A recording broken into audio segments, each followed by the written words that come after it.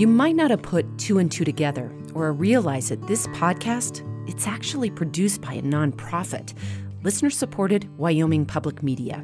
We're just a little old station housed in a basement on the beautiful University of Wyoming campus. We aren't getting paid big bucks as a for-profit business. No siree, we're making this podcast not for money, but because everyone on our team believes in what we do, telling the missing stories of the real American West. But that means we rely on people like you. If you make sure to download every episode as soon as it comes out, or have been telling all your friends what a big Modern West fan you are, or would be seriously bummed if we disappeared from your feed, if all that describes you, I wonder if you'd take a quick minute to do something for me. Get into your browser and search for themodernwest.org and find the donate button. It doesn't matter how much you commit to, $5 or $100. It just matters that you show us that you want us to keep telling these stories. My recommendation? Pause this episode and do it real quick before you forget at themodernwest.org.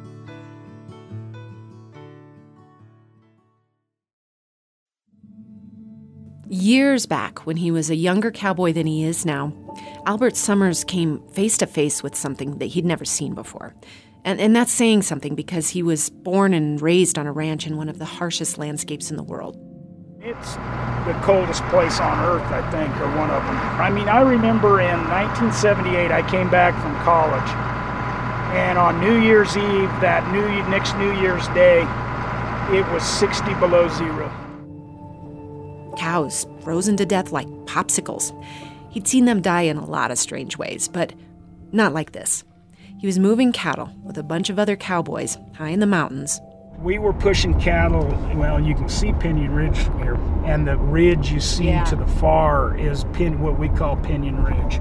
And somebody found an injured calf, and so on the way out, we all stopped, and the calf had died.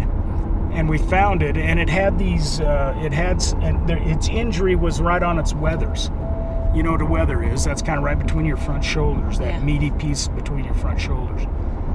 And so none of us knew what it was. So there's Albert, sitting up on a horse, looking down at a mysteriously dead calf, totally confused, just wondering, what in the living hell? Well, that confusion about what killed that calf has a lot to do with decisions totally outside Albert's control. Decisions made far, far away by people who'd probably never laid eyes on a dead calf in their life. Decisions that got the whole country asking itself, just how wild do we want our wild places to be exactly? From Wyoming Public Media and PRX, this is The Modern West, exploring the evolving identity of the American West. I'm Melody Edwards.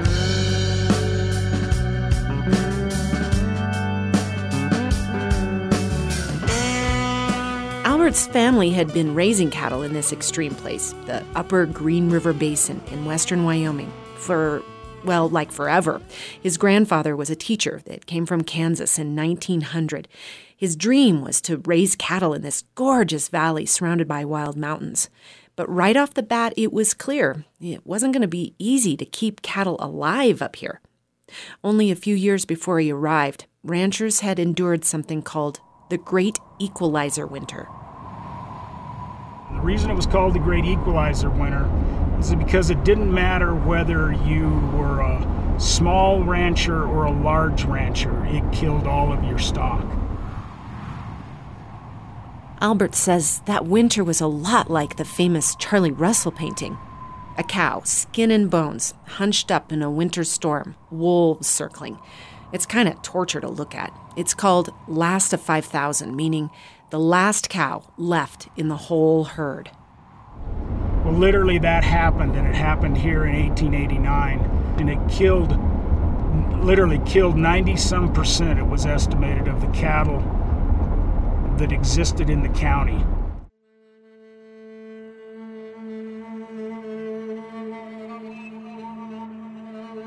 Imagine a winter killing 90% of your cattle, the trauma of that. You can't feed your family because all your money was sunk into that herd. My husband and I own a bookstore. If 90% of our books were lost in a fire, we'd be out of business. I'd do whatever I had to do to make sure that never happened again. And that's what Albert's grandfather and the other ranchers did. They adapted.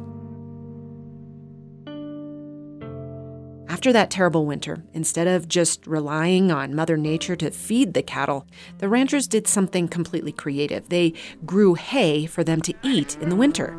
And in the summer, they drove them up into the mountains to graze there. The Green River Drift, it's called. It's this amazing historic cattle drive.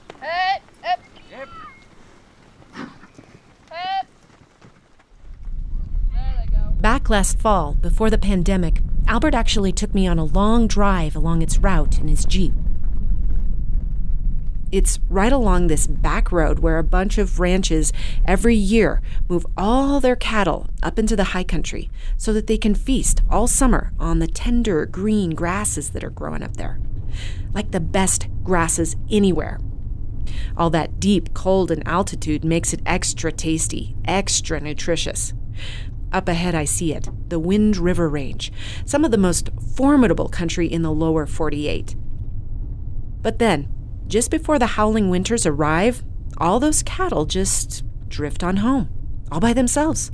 58 miles they drift. After that, cattle started living through the brutal winters. The ranchers realized that they needed each other, a community of survivors. They even gave themselves a name, the Green River Cattle Association. But the problem was, when the winter didn't kill their cows, other things did. You know, I'm the son of an old man that was the son of an old man, so my dad was born in 1915. He never really talked a lot about grizzly bears, talked about bears, but wolves, he did talk about wolves. He talked about an incident that his father and the neighbor had told him about where wolves came in, and I'm going to guess this was in the early 1900s, and killed 100 head of weaned calves in a pen one night. A large pack. And probably some of that was stampeded suffocation, from a stampede of the calves. After predator attacks like that, the ranchers went after them with a vengeance. The association back in the day, they carried bear traps to the mountains. You know, those big old huge things you see hanging on walls? The association had bear traps. And if they had problems, they trapped bears. Teamwork. Just like ranchers started the drift to stop the death of cattle in winters, so when the predators attacked in the night, the ranchers killed them off, or hired someone to do it for them. They trapped, they poisoned, they shot, and it worked. Albert's dad remembers getting out of bed in the night to hear the last wolves howl in the valley.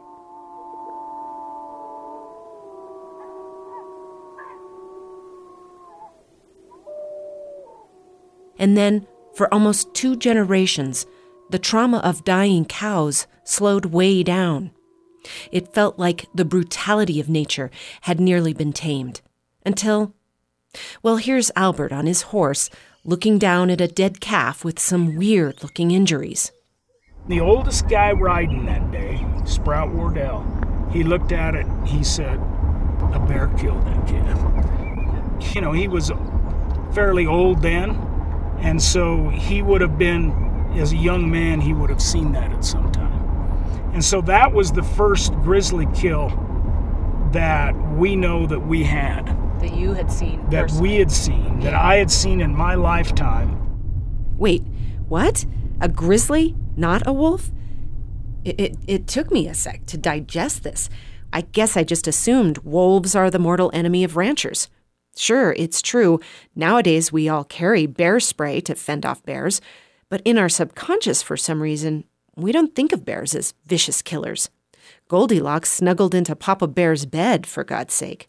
In the fairy tale Snow White and Rose Red, one of my favorites when I was a kid, the bear is a protective pet that turns into a prince. One night, there was a knock at the door.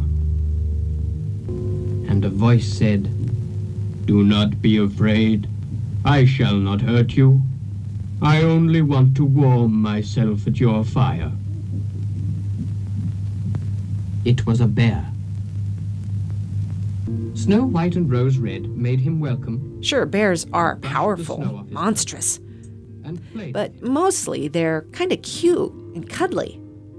Albert wasn't sure his father even knew the difference between a grizzly and a black bear. But Albert learned the difference real quick. Grizzlies were usually a lot bigger and a lot more territorial. By 1997, we had lost a number of calves, and our calf loss percentage was increasing. By 2011, our calf loss on this allotment had went from 2% in the 90s to somewhere around 11% in 2011. It got to an all-time high in 2015 of almost 14% calf loss. We have lost almost 1,000 head of cattle on this allotment in 25 years. Confirmed kills to grizzly bears and wolves, with the vast majority of it being grizzly bears. Ranchers had used those giant traps to wipe out the bears from this country, but now they were back. From the ranchers' point of view, generations of hard work down the drain. The bears had been here in small numbers all along, but such small numbers that tourists visiting Yellowstone hardly ever spotted one. Less than 1,000 of them left in the lower 48. And those tourists paid big bucks to experience real wilderness. And what they paid for was something truly red in tooth and claw, as the poet Alfred Lord Tennyson put it. It even happened to me when I was a kid. We took a trip to Yellowstone and left disappointed not to see a big carnivore. Maybe this place isn't so wild as it's cracked up to be, our family sort of left thinking. So in the mid-70s, the U.S. government put the grizzly bear on the endangered species list as threatened. They were listed, and they created a recovery plan. A recovery plan that has been violated time and time again by the federal government. We reached the thresholds in the original grizzly bear recovery plan decades ago. And so as soon as we reach a threshold, then a new threshold is created. We reached that threshold and another threshold was created. And until, the grizzly bears were delisted, and then they were relisted. And this time when predators killed calves, trapping or hunting them was illegal. It felt like the feds had just left the ranchers to the wolves and the grizzlies. For me, one of those disappointed Yellowstone tourists, keeping grizzlies listed is a good thing, right? The bear has only recovered on a tiny percentage of its former range, my shrill inner voice cries. They're stuck on this little Yellowstone island. They need to migrate out, breed with grizzlies in other areas. But Albert's inner voice says something else. And I don't have anything against grizzly bears or wolves, but you have to manage them. If they don't manage them, we can't be here. If it wasn't for the compensation program by the state of Wyoming, we wouldn't be running up here. We couldn't afford it. Too many losses. And people say, well, so what does it matter? What does it matter whether you're here or not here? The ranches in this valley and in other valleys and across the state, they preserve a lot of wildlife habitat. They preserve the open space we like. They preserve a lot of the qualities and characteristics of this state in the West that we really love. And I frankly get kind of emotional about this. Yeah. And I don't know, I think I love the landscape more than probably anybody out there. And I think we've done a pretty good job. Sitting in Albert's Jeep, I hear what he's saying to me, how much he loves this land, how protective he feels for it. But there's that niggly voice in my head muttering, are ranchers the best protectors of all this wildlife habitat? I mean, the thing is, some ranchers, maybe not Albert, but some, do let their cattle way overgraze the land. And over the decades, that's led to all kinds of problems. I've reported on 1 million stories on the bad effects of too many cows on the land, invasive plants spreading everywhere, soil erosion. They eat down sagebrush that hundreds of species rely on, some of them really endangered, like the sage grouse. Water pollution when they graze along streams and lakes. Some part of my mind was thinking maybe it would be better if this whole valley was managed by the government. Without cows, grizzlies would keep elk populations in control. Aspen groves would flourish. Yeah, okay, I'm one of those who always wants more wildness. But the ranchers, they want, even need, to manage the wild urges of nature so they can make a wage and keep living this life. I visit nature, but Albert, he gets the full immersive experience. I'm jealous of that. So yeah, his emotional feelings for this land, they move me because they remind me of my own. But I didn't say any of this, just puzzled over it. And anyway, Albert had moved on to the next part of his story about how even more grizzlies were moving in, and that meant cowboying had become downright dangerous. One time, Albert was out with another rancher and a wildlife manager, and they came across some dead calves killed by a bear in the bushes along the river. We saw some ravens and some magpies over on another little oxbow of the river. And I pushed into this really thick patch of willows, and there was a grizzly bear, now I'm going to guess 20 yards out. But there was a guy a foot behind me, so I yelled, "Grizzly bear." I go, "Grizzly bear." And when I yelled bear, that bear stood up and he charged me and my horse. My horse, I didn't have to turn my horse. My horse didn't like the looks of that.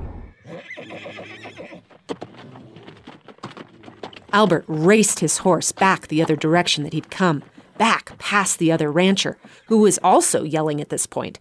Albert pulled his horse up and turned to look back. The bear had stopped at the edge of the willows. And the game and fish guy had dropped his shotgun and was going for his pepper spray.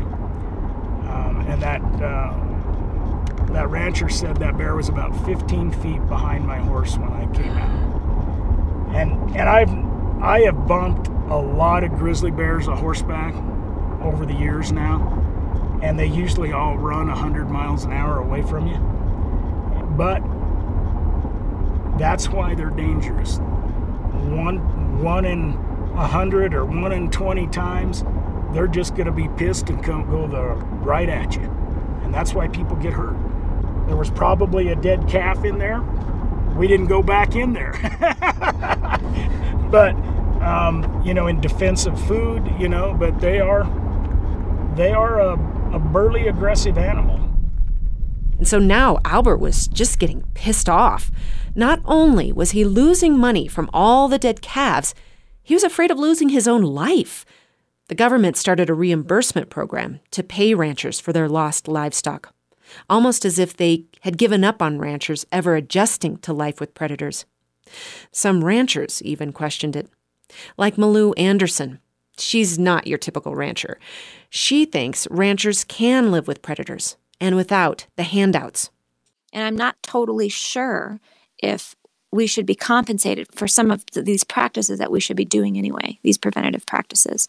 I definitely support the compensation program, and I admire it, and I'm glad it's here. But I do have thoughts about, we should be doing our best to move forward with preventative measures and to be thinking outside the box and not only rely on the compensation program. But most ranchers completely disagree with this take. Albert says he could only continue being a rancher with the compensation program.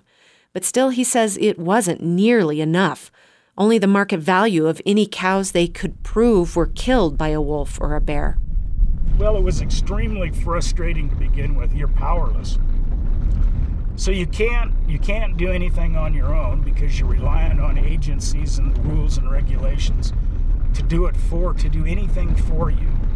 And so at first, it was really difficult on us. I mean, it was really hard on us. We were mad, we were angry. Then that bad year hit, 2015. Albert lost 14% of his herd to grizzlies. He was at his wit's end. He was in ranching to feed people, not bears.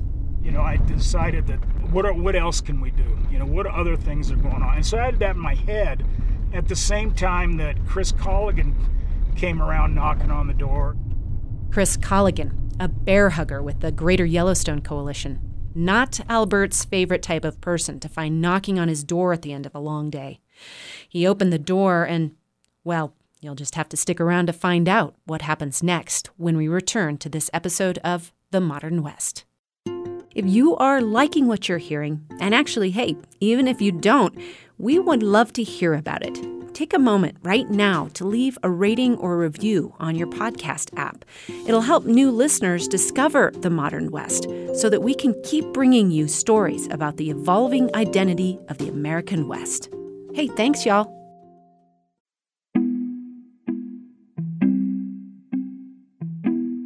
When we left off, a wildlife conservationist named Chris Colligan had just shown up at Albert's door. Chris stood on the doorstep with a friend of Albert's, Phil, and they wanted to know if they could come in. And I said, sure. So sat down at the table, and Chris introduced himself. Hi, I'm with the Greater Yellowstone Coalition. I go, well, the last time I saw you, heard anything from you guys, you had appealed one of our grazing plans. A grazing plan is when a rancher gets permission to let their cattle graze on public lands. You've probably been out on a hike in the national forest and seen a bunch of cows roaming around. That's because a rancher has a permit from the feds to let them. I used to work on a wilderness trail crew, cutting out big fallen down trees off the trail with one of those unwieldy 8-foot-long crosscut saws. We couldn't use a chainsaw because they're not allowed in wilderness. So it always kind of struck me as odd that hundreds of cows could stomp around up there. Well, apparently, the Greater Yellowstone Coalition had the same concerns about Albert's cattle. They disputed one of his plans, and that rubbed Albert the wrong way. But Albert being Albert... Albert graciously invited us into his home and visited with me as kind of a bit naive conservationist coming into the conversation with him, bringing up ideas of how to reduce conflicts. And he listened to me and heard us out. That's Chris, remembering back on that first awkward encounter. But he says part of the work that night was just airing those old grievances. And then towards the end of the meeting, as we were departing, he said, just a reminder that our organization had appealed their grazing EIS, and he has a very long memory. So it took a while to get through that and continued contact and conversations to begin building that trust that you can have. I knew what a good guy Phil was that was on their board, so I figured things had changed.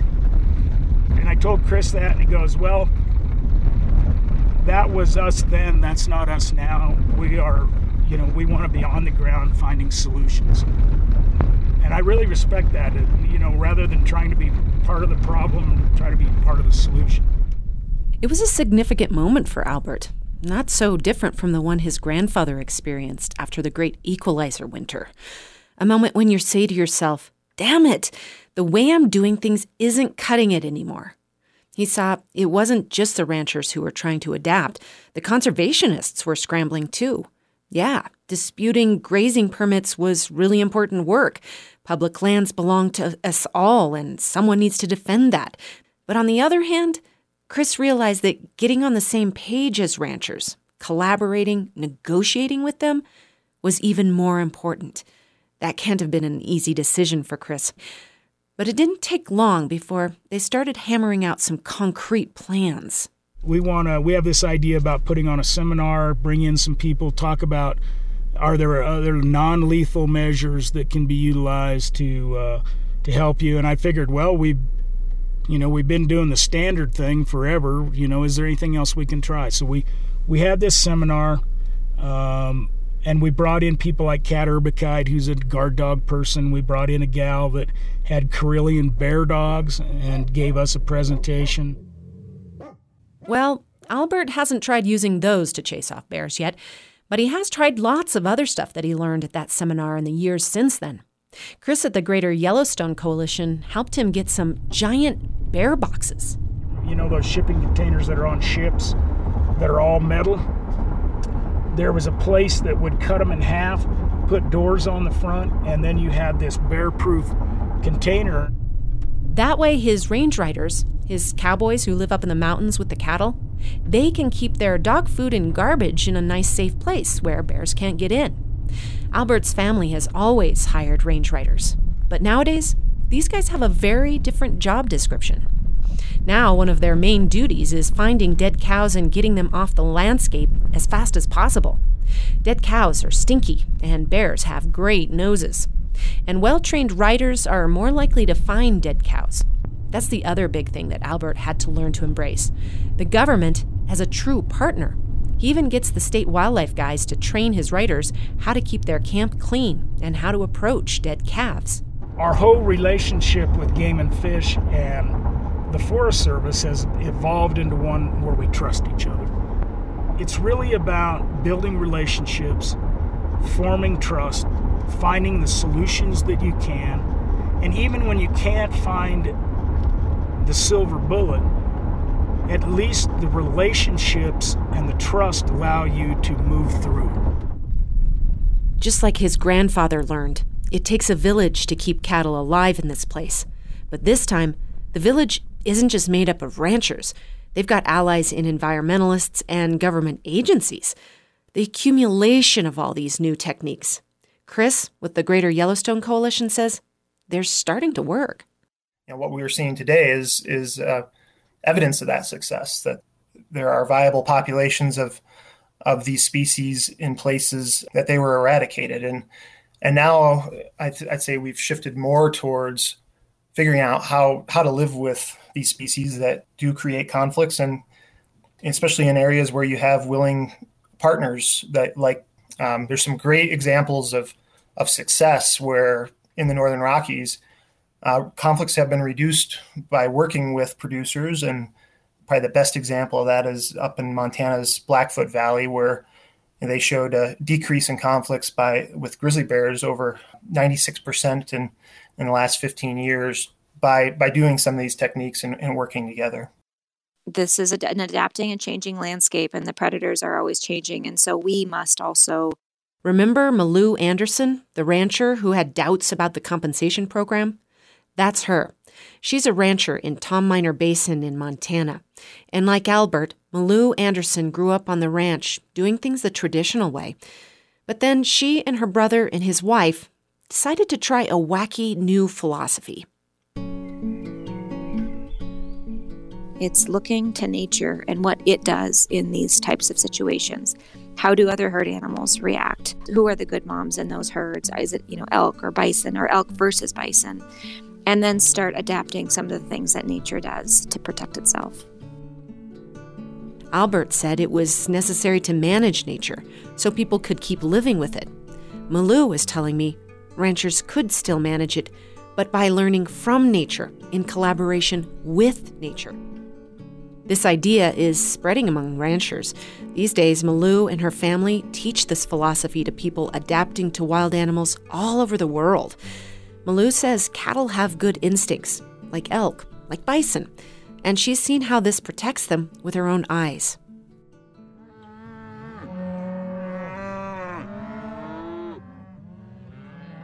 I saw a bear walking across my uncle's lower calving pasture last winter, and he had just gotten a new bunch of some heifers, some Hereford heifers. So those heifers had really never been around predators that I'm aware of because they came from a lower area, and they bunched together and they started to run towards the bear, but not in an aggressive way. It was more of a curiosity, young way. And that startled the bear. That energy, he or she didn't know what to do with that energy. And so he ran off. And then they kept running after him. And so that curiosity ended up working really well. I've seen that a lot. Curiosity might kill the cat, but it saves the heifers. But bunching isn't all her family does. They also have a robust range rider program that they share with their neighbors. And they breed special dogs that scare off wolves and bears. She says in her mind, it's actually her job to keep trying these things. And we, I believe, speaking for myself, choose to stay and ranch in these places because of the wildness and because of how unique it is. And so I believe that we have a responsibility to be better than what we've been in the past and to learn out-of-the-box approaches and to continue experimenting, exploring. Albert is one of those ranchers that's experimenting. He says he can do that thanks to Wyoming's compensation program. These days, it's more generous than it was before. Now, when a rancher can prove they lost a calf or a sheep to a grizzly, the state of Wyoming pays them 3.5 times the market value. It's one of the most generous compensation programs in the country. Albert had something to do with that change. These days, he's a state lawmaker, and people listen to him. That's probably one reason he's now getting invited to teach other ranchers what he's learned about coexisting with predators. Today, he's at a fire station in the Ruby Valley in southern Montana. The parking lot is jam-packed with pickup trucks, and the lunch line stretches out the door. People pile up bowls of beef stew and cornbread. Albert stands at the front of the room with two unlikely friends of his, Gary Hayward from the Forest Service and Zach Turnbull with the Wyoming Game and Fish.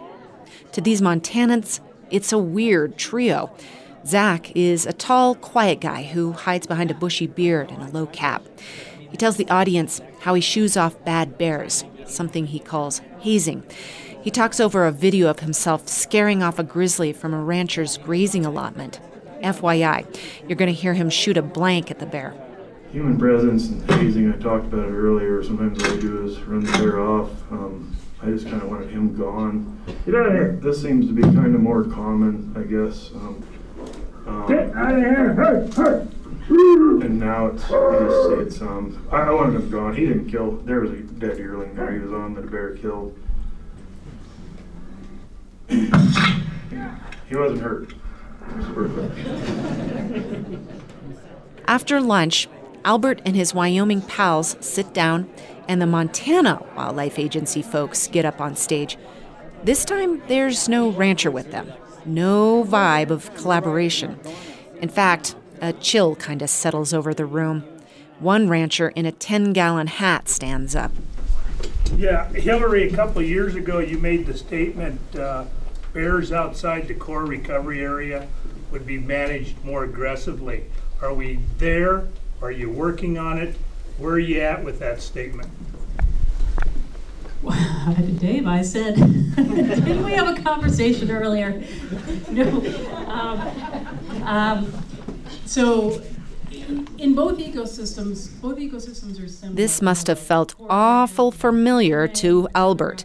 His Wyoming forebears had the same relationship with the government. You know, like, yo, what have you done for me lately? Albert tells everybody he doesn't feel like that so much anymore. And that's the message he leaves folks with. It's really important to build relationships and build trust. And that's a two-way street. The agencies have to do it, and we have to do it.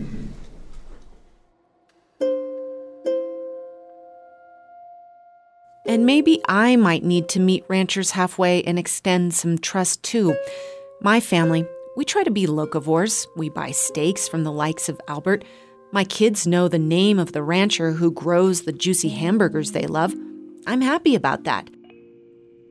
But maybe a part of me is holding back in that relationship, giving lip service, but not extending a real working hand.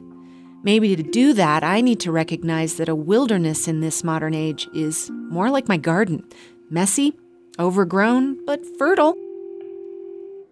But still, it needs a certain amount of tending, watering, weeding.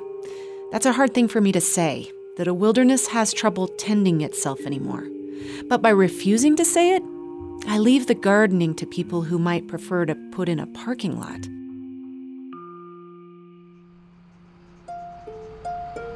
Every evening, as the shadows are getting long, Albert puts on a pair of rubber boots and walks out past the old log house where his father was born and gets in his tractor. At the fence, the calves assemble, watching his every move. In their eyes, a look of trust that he'll take care of them. So you're gonna be the gate opener? I can be. All right.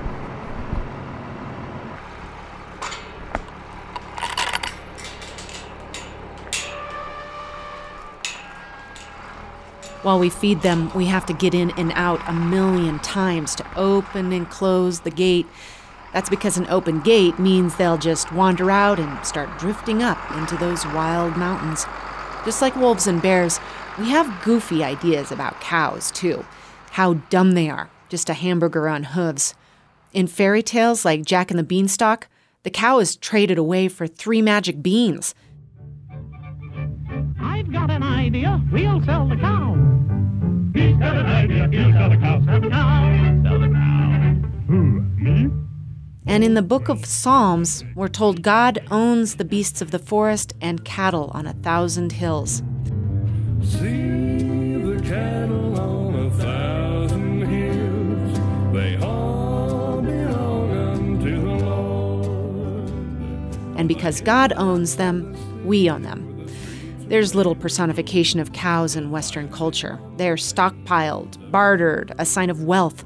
Any intelligence has been bred out of them. That's probably been my own bias, but Albert and Malou would both argue that's not accurate, that the instincts of cattle are still strong. Instinct to drift to greener pastures, then to drift home, to bunch together against an enemy. Part of what Albert's learned from the arrival of the carnivores is to trust the wild instincts of cattle. Things have changed, and things are going to continue to change. And we just have to try to do the best job we can interfacing those changes and dealing with it and facing them. Ranchers and I hate change. You ask my wife. I hate change, but it's inevitable. Yeah. And the sooner you learn that, the sooner you learn how to deal with it. Yeah. But you know what? Albert gets it. That admiration for the wild set free. I run onto a grizzly bear, and she had 3 yearling cubs with her. And it was late in the year, and they were fat, and as they were moving, their humps were rolling, and they're beautiful animals. They really are beautiful animals. I may not, if it's killing my cattle, I may not want it there. I think our association recognizes that bears and wolves are here to stay, but we want to stay. And how do we do that? Yeah, that's the question for me. The one that really gets at the heart of things. Just how can we create a world in which humanity and the wildest of the wild can cohabitate? Well, there's one thing I'm pretty sure about. Albert, Chris, Malou, all of them will be spending the rest of their days trying to figure that out.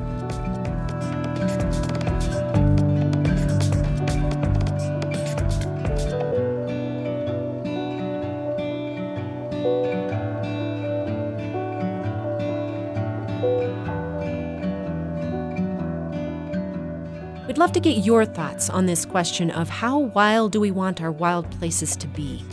Join us for a lively conversation on social media. You can find us at Modern West Pod.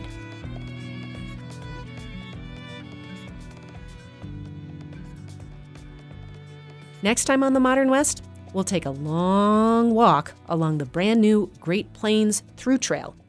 If that sounds like a cinch, well... I got my ass kicked, to be honest. Really? Yes. I thought, okay, 15 miles a day on average, I can do that. It's going to be flat. I'm over 30 now, but it's going to be flat. It'll be fine. But it was not flat. I'm Melody Edwards. The reporting for this episode was possible thanks in part to support from the Patty Laser Greater Yellowstone Creative Writing and Journalism Fellowship through the Wyoming Arts Council. The show's story editor is Aaron Jones. Our digital producer is Anna Rader. And our executive producer is Micah Schweitzer. The theme song is by Screen Door Porch. The Modern West is a production of PRX and Wyoming Public Media.